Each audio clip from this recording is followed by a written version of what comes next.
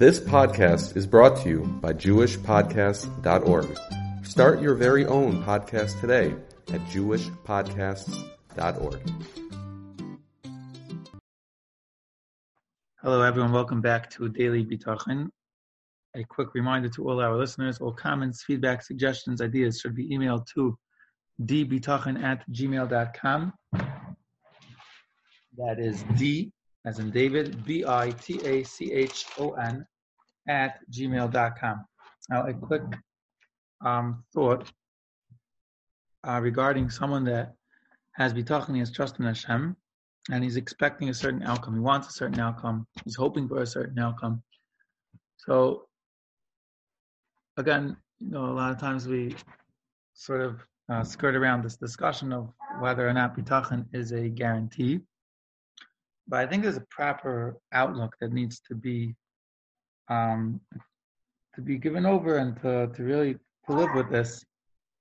And that is that even if bitachon can produce desired results, let's call them, but for a person to be focused on that, again, we're just talking theoretically what's ideal. For a person to be focused on that, so that's a little bit, interesting in the sense of trusting in Hashem. I once heard from a distinguished Talmid Chacham that he called he said in Yiddish, that's like a chef. That's business. That's not bitachon. That's like a chef. I'm doing this for you. You do this for me. I'm going to trust in you, Hashem. In return, you give me the desired result.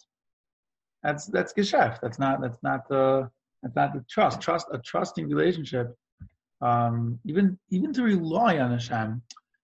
But the concept is, like David HaMelech expresses in Tehillim, which the Chavis HaLavos brings, K'gomel Ali Imay. The child has no cheshbonos, he has no calculations, he has no expectations. But he just knows a child in his mother's arms is that whatever Hashem is doing, whatever his mother, this is the mashal.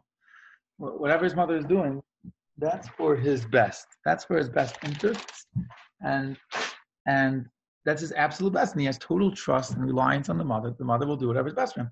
He's no demands, and he's not thinking in a complicated way at all. It's just simple, pure trust and reliance on the mother, that the mother is able to and will do whatever is best for him.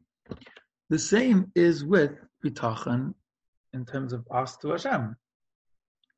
Ideally, the definition would seem to be that it's just a simple, pure trust and reliance on Hashem. It's not complicated. It's not like, tit for tat. It's not like I'm having bitachon, therefore I should get this. Having that machshava is a little bit contradictory, I think, to the concept of just trusting purely and relying on Hashem. Now, at the risk of being disingenuous, it is possible that, not like having a tit for tat attitude, but maybe perhaps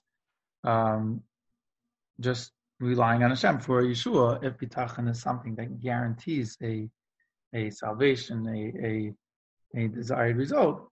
So as long as it's not done with the attitude of tit for tat, but just as, almost like a fact, like I'm relying on Hashem that this should happen. Maybe you could also compare that to a child that relies on his mother to give him a bottle or whatever it is, a baby. His mother should give him a bottle, or a child that relies on his mother to give him food.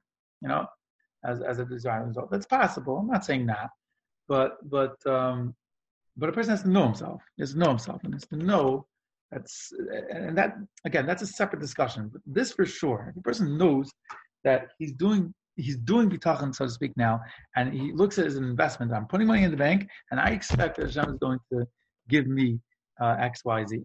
So that I think is something that I believe is something that's not correct. That's something that's not correct. And that, like this Talmid Chacham expressed very nicely, that's geschäft, that's business. That's not trust. We should all have tremendous success in trusting in Hashem. Have a wonderful, amazing day.